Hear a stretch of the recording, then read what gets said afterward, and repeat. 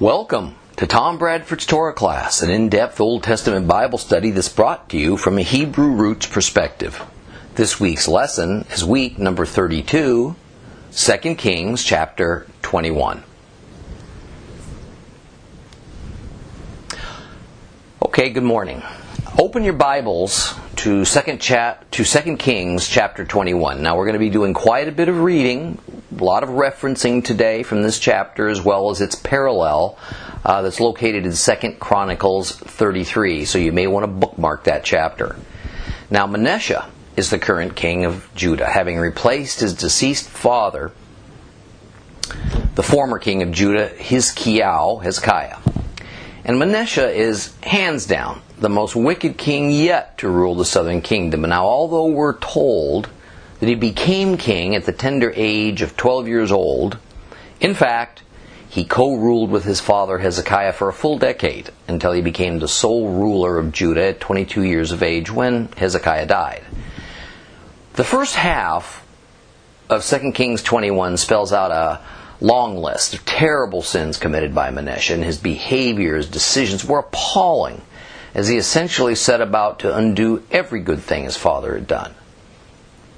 We briefly touched on this last time by saying that part of the reason for this intentional reversal of policy by Manasseh was due to the morally bankrupt nature of Judah's society at that time. Now, Hezekiah essentially forced his reforms upon his people. And even though it was surely the right thing to do, it had the effect of not being able to force a godly brand of morality on corrupt and unwilling hearts and expect much more than an illusion of true change. What is required is for people to have a change of nature, not merely a change of rules. Hezekiah could enforce rules, but he couldn't enforce a change in people's natures.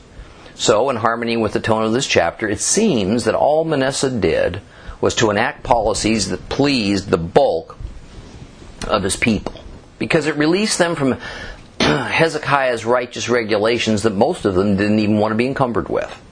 Now, this matter is discussed from a slightly different perspective in the New Testament in the book of Galatians. In Galatians 5:19 through 23, you don't have to turn there, just hear it. It is perfectly evident from what the old nature does. It expresses itself in sexual immorality, in impurity and indecency, involvement with the occult and with drugs, in feuding and fighting and becoming jealous and getting angry and selfish ambition, factionalism, intrigue, envy, in drunkenness, orgies, and things like these. And I warn you now, as I have warned you before, those who do such things will have no share in the kingdom of God.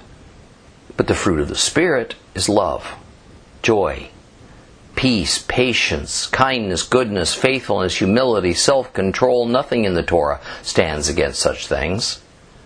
Now notice how neatly those characteristics listed as the fruits of the old nature line up with the listing of all these immoral policies that Manasseh reintroduced to the people of Judah. Thus, despite Melech Hizkiah's, King Hezekiah's, wholehearted attempt to pull the people of Judah away from their backslidden path, and on the surface it sort of appeared as if it was working, their hearts and minds stayed firmly rooted to their old nature. So when Manasseh took the throne, he merely gave the people what they wanted. And certainly he had his opponents, who indeed had been profoundly affected by King Hezekiah's righteous reign, and so they submitted to a holy voice. And that's what's meant by 2 Kings 21:16, where it says, "Moreover, Manasseh shed so much innocent blood that he flooded Jerusalem from one end to the other. This in addition to his sin through which he caused Judah to sin by doing what is evil from Adonai's perspective." Now, as proof that the deteriorated moral state of the average Judahite can't be laid exclusively at King Manasseh's feet, and that the Lord held the common citizens accountable for their choices and their inner thoughts, are the words of verses 8 and 9. where it says, "Also I will not have the feet of Israel wander any longer out of the land which I gave their ancestors, if only they will take heed to obey my every order I have given them, and live in accordance with all the Torah that my servant Moses has ordered them to obey." But they did not take heed. And Manasseh misled them into doing even worse things than the nations Adonai had destroyed ahead of the people of Israel. The key word is they. They did not take heed, meaning the people themselves. And because the people didn't shema to Yehovah, they didn't listen and obey him, then Yehovah allowed Manasseh to mislead them to doing even worse things, which in turn cemented the coming divine judgment against them that was to be their exile to Babylon. Now, I have often taught that a great and terrifying God principle is that God will usually give us, as His people, the leaders we deserve. Sometimes in His boundless mercy, He will give His wandering people a strong and righteous leader that works tirelessly to lead His nation back from the brink of God's judgment. And I think that one of the most profound lessons that we can all take from King Hezekiah's reign, and now Manasseh's, is that even the best of leaders is incapable of changing the hearts and souls of the individuals who form his nation.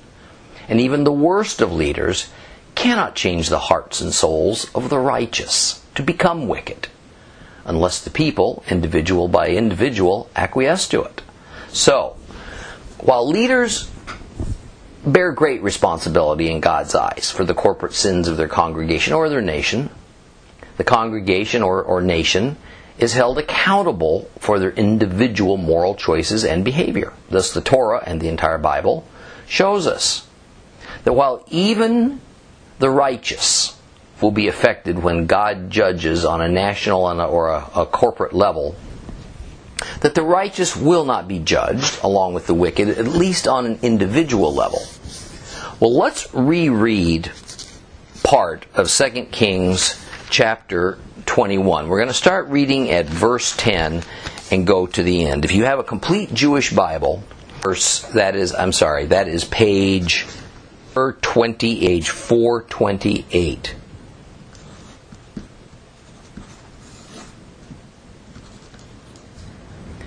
Okay, page 428. Adonai spoke this message through his servants, the prophets. Because Manasseh, king of Judah, has done these disgusting things, because he has done things more wicked than anything the Amorites who were there before him did, and because he made idols, with idols he made Judah sin, therefore he is what Adonai, the God of Israel, here is what the God of Israel says: I am going to bring such calamity on Jerusalem and Judah that all the ears who hear it will tingle. I will measure Jerusalem with the same measuring cord that I used over Shomron, the same plumb line as for the house of Achav. I will scour Jerusalem clean, just as one scours a plate, scouring it and then turning it upside down. I will abandon the remnant of my heritage, delivering them into the power of their enemies. They will become prey and plunder for all their enemies, because they have done what is evil from my perspective, and they have provoked me to anger from the day their ancestors came out of Egypt to this very day. Moreover, Manasseh shed so much innocent blood that he flooded Jerusalem from one end to the other. This in addition to his sin, through which he caused Judah to sin by doing what is evil from Adonai's perspective. Other activities of Manasseh, all of his accomplishments and the sin he committed, are recorded in the annals of the kings of Judah. Then Manasseh slept with his ancestors. He was buried in the garden of his own house, the garden of Uzzah, and Amon his son took his place as king. Amon was 22 years old when he began his reign, and he ruled for 2 years in Jerusalem. His mother's name was Meshulamet, the daughter of Harutz from Yotvah. He did what was evil from Adonai's perspective, as had Manasseh his father. He followed entirely the manner of the life of his father, serving the idols that his father served and worshipping them. He abandoned Adonai, the God of his ancestors. He did not live in Adonai's way. Amon's servants conspired against him, and he put the king to death in his own palace. But the people of the land put to death all those who had been part of the conspiracy against King Amon. Then the people of the land made Yoshiyahu, that would be Josiah, his son, a king in place of him. And other activities of Amon and all that he accomplished are recorded in the annals of the kings of Judah. Amon was buried in his tomb in the garden of Uzzah, and Yoshiyahu, Josiah, his son, took his place as king. Well, the scriptures say that God spoke this oracle that's contained in verses 11 through 15 in his typical way through his prophets, but there's no named prophets. I had previously mentioned that only prophets whose records are kept in the Bible, who seems to have lived and prophesied during Manasseh's time, are Isaiah and then possibly Nahum. Now, this tradition is that Manasseh was so angered by Isaiah's prophecies of condemnation against him that he had him executed. And that doesn't mean that other prophets weren't alive in Manasseh's time, and that they didn't comment later on and perhaps indirectly about Manasseh. There were those like Jeremiah and Habakkuk and Joel, but we get no direct confirmation of any specific prophet dealing with Manasseh. Rather, we get this general comment about the Lord speaking through his prophets, and it seems to be that just as in earlier times, there were many lesser prophets living in Judah who the Lord used to carry his message to the people, and indirectly or directly to the king. And that's kind of the sense of it here. The venerated Jewish commentator Rashi says that the reason no prophet's name is scripturally attached to Manasseh is so as not to give honor to this most evil king. Now, perhaps that's the case, but that's only his personal speculation. And we have the biblical record of other prophets called out by name for chastising evil Hebrew kings, so I don't necessarily agree with Rashi on that point. Verse 11 begins with an explanation by the Lord about why he is going to judge Judah as he is. Now, take note. We only occasionally get a specific reason in the Bible as to why God did what he did. So we need to pay close attention when we run across it. And notice that since the judgment is going to be a national judgment as opposed to individual judgments, then the leader of the nation is going to be held responsible. And the Lord says that because King Manasseh did these disgusting things, we got this list of disgusting things earlier on in this chapter, and that these disgusting things were even worse than the disgusting things that the heathen Amorites did. Now remember, God ejected the Amorites from Canaan in order to them destroyed, that he's going to bring a divine catastrophe upon Judah and great suffering upon Jerusalem. The Hebrew word being translated in our complete Jewish Bible as disgusting is to'evah. To'evah. And elsewhere in the English Bible, the word is translated as abomination. So, from God's perspective, sins that are to'evah, abominations, are the worst of the worst. And in almost all cases, they are sins of humanity directed at God, rather than sins of humanity directed at other humans. And by the way, it really doesn't matter if what God calls abominable, many human societies now call good, or just an amoral issue of personal choice, that we've made civil laws and national moral choices that take what God says is evil in his sight and declared it as good, and vice versa. This changes nothing. Frankly, that's precisely the nature of what Manasseh did in his new governmental policies that overturned his father's godly governmental policies. Now, I'm going to mince no words here.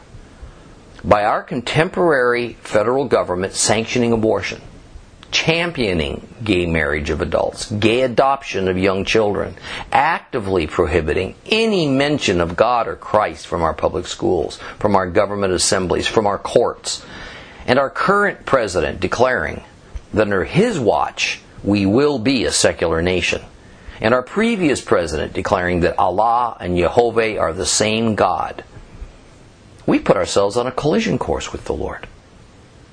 That the majority of voters in our nation elect political leaders who openly declare that they embrace these terrible things. That's equivalent to the people of Judah. who eagerly embraced Manasseh's ungodly policies. That a substantial segment of the modern church stands behind these to'eva governmental policies, or at least they look the other way, is equivalent to the corrupt priesthood of Judah and Israel supporting their king's aberrant edicts. And please notice that the priesthood of Israel has gone completely dormant for almost 2,000 years as a result of their sinful choices. Well, because the Lord is, of course, dealing with Judah in this narrative of 2 Kings 21, Israel, the northern kingdom, is long gone. He now compares their spiritual state with that of exiled Israel. And he says that he's going to use the same standard for judging Judah and their capital Jerusalem as he did for Israel and their capital Samaria. Now, using the metaphors of a level that assures something is straight on a horizontal plane, and then a plumb line that assures something is straight on a vertical plane, God says that Judah is crooked beyond repair. So using those measurements, God calculates that Judah must be destroyed. Now, I also love the use of this plate wiped clean and turned upside down to demonstrate God's intended actions upon Jerusalem. See, the picture is first an action of abandonment, but then also a preparation for a future reacceptance. First, the plate's wiped completely clean of every contaminated thing that was formerly laid upon it. All refuse and uncleanness is removed. Then the plate is turned upside down to keep it clean and ready for use when its owner deems it's time to fill it up once again. Now notice that the plate itself is not annihilated. It's not even discarded. Instead, it's cleansed. It's sort of put into a state of storage. And then later, after Jerusalem is emptied of its uncleanness and its corruption, and all those unclean and corrupt things, the people, are sent away to Babylon, God will determine when they've been sufficiently chastised and cleansed of their sinful ways, and then the clean plate that is Jerusalem will be turned back over by the Lord, ready to be filled up with kosher, clean food, which are the cleansed people and the purified priesthood. So here's a message that while Judah will be destroyed, the damage sustained in Jerusalem is actually for the purpose of purification. It's only going to go unused for a time. And of course, that's exactly what happened. Now back in verse 11. God blamed Manasseh's sins for the coming national judgment. Now, in the concluding verses of God's judgment oracle, which is verses 14 and 15, he says that the people have also angered and provoked him since the moment he led them out of Egypt. And because they, meaning the people, have also done evil, they will have their possessions plundered by the enemy. They will become as prey to those enemies, same enemies that up to now God has protected them against. Well, the final indictment against Manasseh is that he killed many innocent people. No doubt those who railed against his wicked policies. Then chapter 21 says he died, and he was buried with his son Ammon taking his place as king. Well, the writer-editor of 2 Kings, in some ways he does us a disservice, because there's another important side to this story of Manasseh's reign that we're not told about in 2 Kings. However, it is told in 2 Chronicles 33. So, let's turn our Bibles there now, and we'll discover what else there is more to know. Turn your Bibles to 2 Chronicles chapter 33. 2 Chronicles chapter 33. If you have a complete Jewish Bible, it's page 1217.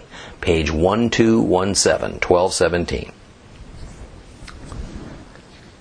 Okay, if you're there, let's get started.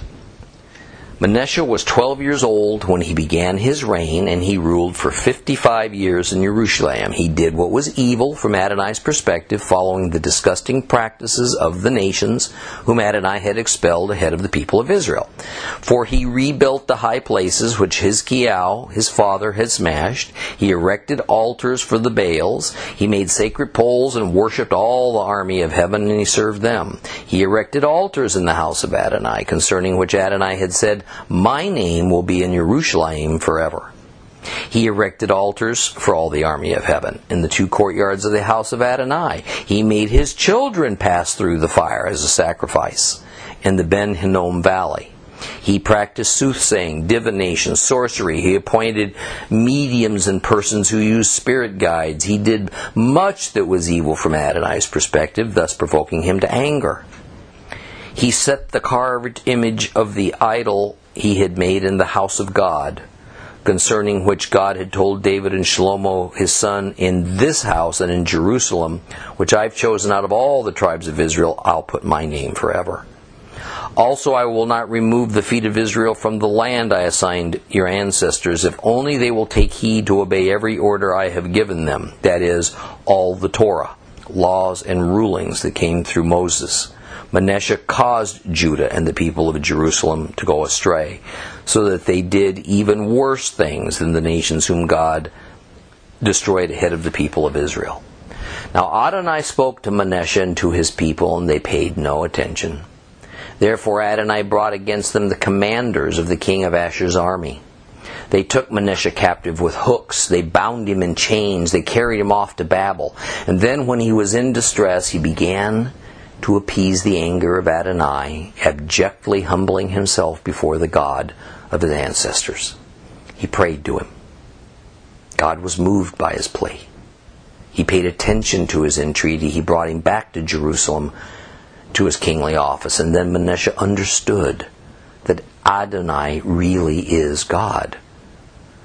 Now after this, he built an outer wall for the city of David on the west side of Gihon in the valley, extending as far as the entrance at the fish gate. It encompassed the Ophel. He built it very high.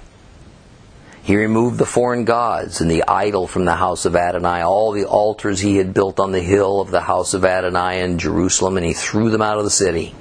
He repaired the altar of Adonai, offered on it sacrifices as peace offerings and for thanksgiving, and he ordered Judah to serve Adonai, the God of Israel. However, the people continued sacrificing on the high places, although only to Adonai their God.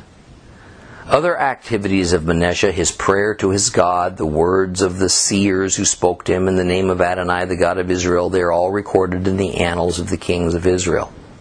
Also his prayer and how God was moved by his plea, all his sin and disloyalty, and the locations where he built high places and set up the sacred poles and carved images before he humbled himself are all written in the history of the seers. Then Manasseh slept with his ancestors and was buried at his own house, and Amon, his son, took his place as king. Let's stop it right there. Okay.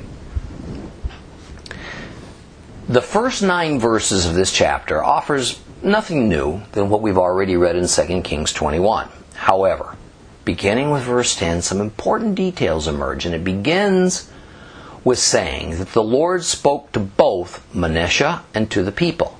In other words, it confirms that the prophets carried God's warning both to the king of Judah and to the common citizens of Judah. Thus, not the royal court, not the elders, nor the priesthood were commissioned to take God's oracle of warning that had been delivered to the king and bring it then also to the people. Rather, the people received it directly from the prophets. But neither the king nor the common folks would pay any attention to God's message of warning to them. Well, many years later, the prophet Jeremiah would speak of this in retrospect, and he would say it in this way, in Jeremiah 44, verses 1 through 6. This word came to Jeremiah, concerning all the people from Judah living in the land of Egypt, in Migdol, Tachpanches, Noph, and the land of Patros. Here is what Adonai Zevaot, the God of Israel, says. You've all seen the disaster I inflicted on Jerusalem and all the cities of Judah. They are there today, ruined, with no one living in them. And it came about because of the wicked things they did to make me angry, sacrificing and serving other gods, whom they didn't know, neither they, nor you, nor your ancestors. I had sent you all my servants, the prophets, sent them frequently with the message, don't do this horrible thing which I hate. But they neither listened nor obeyed. so as to turn from their wickedness and stop offering to other gods. Hence my fury, my anger were poured out and ignited in the cities of Judah and the streets of Jerusalem, so that they became waste and desolate as they are today. So as a result, the Lord did as He so regularly does. He used an army of Israel as His means of punishing His own chosen people. So we are told that Asher's army, now remember, Asher's the god of Israel, Asher's army was used to take King Manasseh off to Babylon in chains. Now until very recently, the standard scholarly take was that this verse was suspicious because the capital of Assyria was Nineveh, not Babylon. It made no sense that King Manasseh would be taken to Babylon instead of to the Assyrian capital. However, it's now known that the latest king of Assyria, Ashurbanipal, took up residence in Babylon for several years after reconquering it yet again. It seems that Babylon was a difficult kingdom to hold on to. And every few years, Babylon would rebel, it would regain its independence from Assyria for a few years, so the king of Assyria stayed there to help keep control. So valuable was the possession of Babylon that it was viewed as a strategic asset. So, indeed, Manasseh was taken to King Ashurbanipal in Babylon. But then, something astonishing happened. Verse 12 says that his unexpected capture and his imprisonment shook Manasseh to his core. And he realized it was Jehovah's doing that his kingdom was attacked. It was Jehovah's doing that he was hauled off in chains to Babylon. Manasseh sincerely humbled himself before Jehovah, meaning he admitted his wrong. He accepted his accountability for his sins. And in response to his sincere repentance and change of heart, the Lord had mercy upon him. He returned him to Jerusalem, and he resumed his office as a far better king of Judah. And further, as a changed king, he not only began building fortifications and repairing war damage, he also went about removing all these idols he had ordered installed. He tore down the pagan altars he had built in the temple courtyards. He also repaired and cleansed the altar of burnt offering from the abominable sacrifices to other gods that he had formerly ordered to occur there. He even went so far as to command his people, that is, just like his father Hezekiah had done, he used force in order to allow only worship of Jehovah within Judah. Now, what recent archaeological discoveries tell us is that Ashurbanipal was in Babylon in precisely 648 BC, and it was in that same year that Manasseh was brought to him. But what exactly was the reason for Manasseh's imprisonment in the first place, and then why did Ashurbanipal let him go?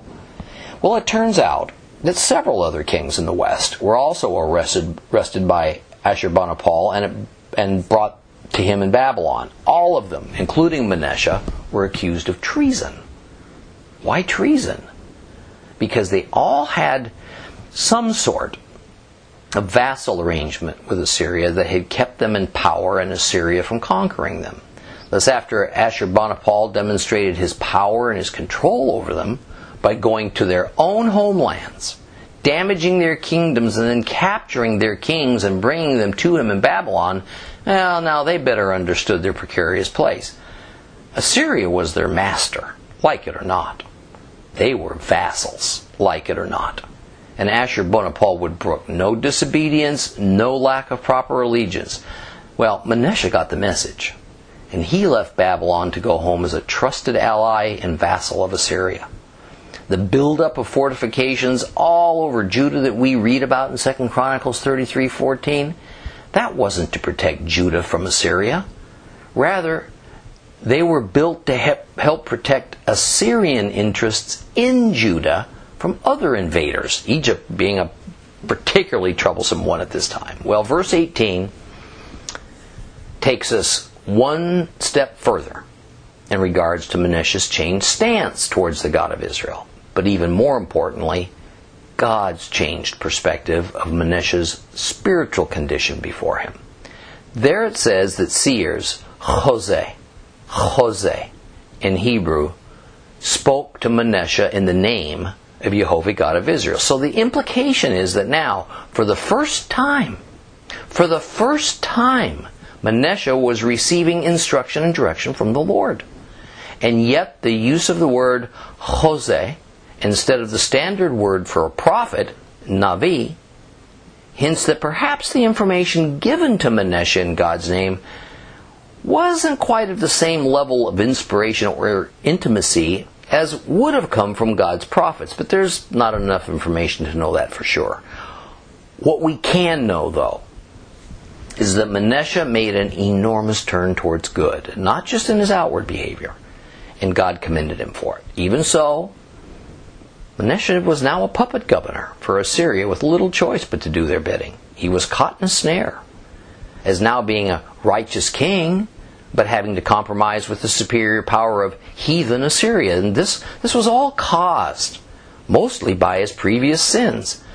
So to kind of bring an end to the story of Manasseh, we see that he ruled as a thoroughly wicked king. In fact, he was the worst king Judah had ever known for the first 49 of his 55 years of reigning over Judah. And during all that time, he didn't know and he didn't follow the God of Israel. And the God of Israel didn't lead Manasseh or communicate with him in any significant way that we're aware of, but as a result of a great tragedy in his life and the sincere repentance that followed, Manasseh established a relationship with the Lord. And he lived out the final 6 years of his life in a far better spiritual state and as a generally good king. You know what hope that ought to bring for everyone, especially those of us who are older. Many people have lived their entire adult lives in opposition to the Lord, or in rebellion against Him, or maybe even in denial of His existence. Some have done the most heinous and immoral things imaginable. Or maybe they've adhered to the most carnal and foolish of doctrines. Perhaps some have made the most tragic mistakes, treated our families terribly, even intentionally done great harm to others. And yet, there remains that very real possibility that if a person will humble themselves before God, they will admit their sin, accept the salvation and lordship of Yeshua, and begin a new life of faithfulness towards the God of Israel, they can have divine forgiveness. They can die in peace and harmony with God and look forward to an eternity with the Lord. But despite the forgiveness and the second chance that Manasseh received, he'd done irreparable damage to his nation and to his people. He had advanced Judah yet another step towards that day that the Lord would turn them over to a foreign power and have them removed from their inheritance, the Promised Land. So the other side of hope for salvation and a renewed spiritual life, even late in our carnal lives, is that the damage that we did from an earthly perspective can't always be undone. And perhaps our personal circumstances won't be changed from something unpleasant to something happier. And our guilt for the pain we caused others might even intensify, because now we realize and we acknowledge it. See, that's the awful nature of sin. That forgiveness in heaven doesn't always wipe clean our present earthly slate or repair the lives of others that our sin may have harmed. But it does give us new spiritual life with the Father. It can mean a new and meaningful and fruitful earthly life from here forward in the midst of our circumstances where such a possibility never before existed for us. And you know what? I have personally witnessed this exact thing many times in my life. Well, let's get back to 2 Kings 21. In verse 17, we are not to confuse our current 2 books of Chronicles with the notation from the writer-editor of the book of 2 Kings that there are further details about Manasseh contained in another ancient work called the Chronicles or the Annals of the Kings of Judah. The works that the writer-editor of 2 Kings is speaking about are royal archives that have never been found. Now next we're told that Manasseh was buried in the garden of his palace, a place that at the time of the writing of the 2 Kings was called the Garden of Uzzah. Now that in no way means that it was necessarily called by that name in Manasseh's day. Why was he buried in a garden plot and not in the holy sepulchres of the many other descendants of David? Well, there's two reasonable explanations for this, although neither of them can be verified. The first is that he was too ashamed for his past deeds to be interred in the same burial vaults as his ancestor King David. The second, which I think is the much more probable, is that the elders of Judah refused to let him be buried there, alongside the better kings of Judah. His past actions had just been too much. The negative effects were just too long-lasting.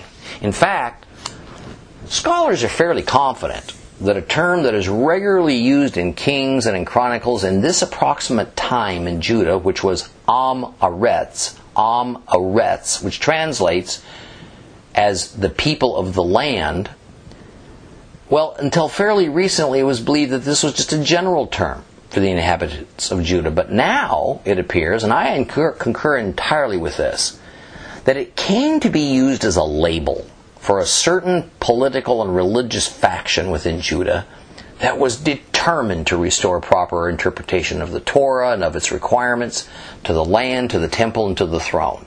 Now, this faction involved common citizens, members of the government, elders, probably even members of the priesthood. Calling it a movement might even be a better way to describe it. Much as it is with the modern-day Hebrew Roots movement, which is not denominationally driven, but rather cuts across most Christian denominations and socioeconomic groups all around the world. Well, Manasseh's son Amon took his place, and he behaved as Manasseh had in his first 49 years on the throne. He became king at 22 years old, the same age as his father, when Manasseh finally had the throne all to himself. But his was a short and infamous reign of only 2 years. You know, it seems that every wicked king wants to outdo his predecessor. So Amon outdid his father. Not only are we informed that he gave himself totally over to false gods, and that he reinstalled idols in the temple courtyards, but he completely abandoned Jehovah. And there is evidence that he put one of the idols inside the sanctuary building, perhaps even in the Holy of Holies. You know, it's interesting that it was his servants, the royal court, that soon killed Amon in a kind of like-for-like retribution. Just as Amon had betrayed Jehovah, Amon's servants betrayed their king.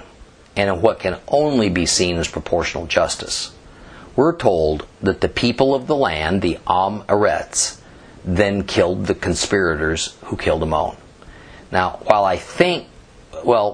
their reasoning for this isn't stated, I think I can reasonably speculate that because Amon was a fully legitimate royal descendant of David, and he had succeeded to the throne legally and customarily, that his behavior was secondary to the fact that he was an authorized member of the Davidic dynasty. So nobody had the right to remove him from the throne. Nobody had the right to assassinate him. And the final notice of Amon is that he was buried in the same place as his father, the Garden of Uzzah, not in the royal burial cave. So even the Am-Haretz, who avenged his death, recognized that a man of such evil character didn't belong buried with the righteous bones of his ancestors. Well, 2 Kings chapter 21 ends with the notice that Manasseh's son Josiah reigned in his place. We'll take up chapter 22 and the subject of the boy king Josiah next time.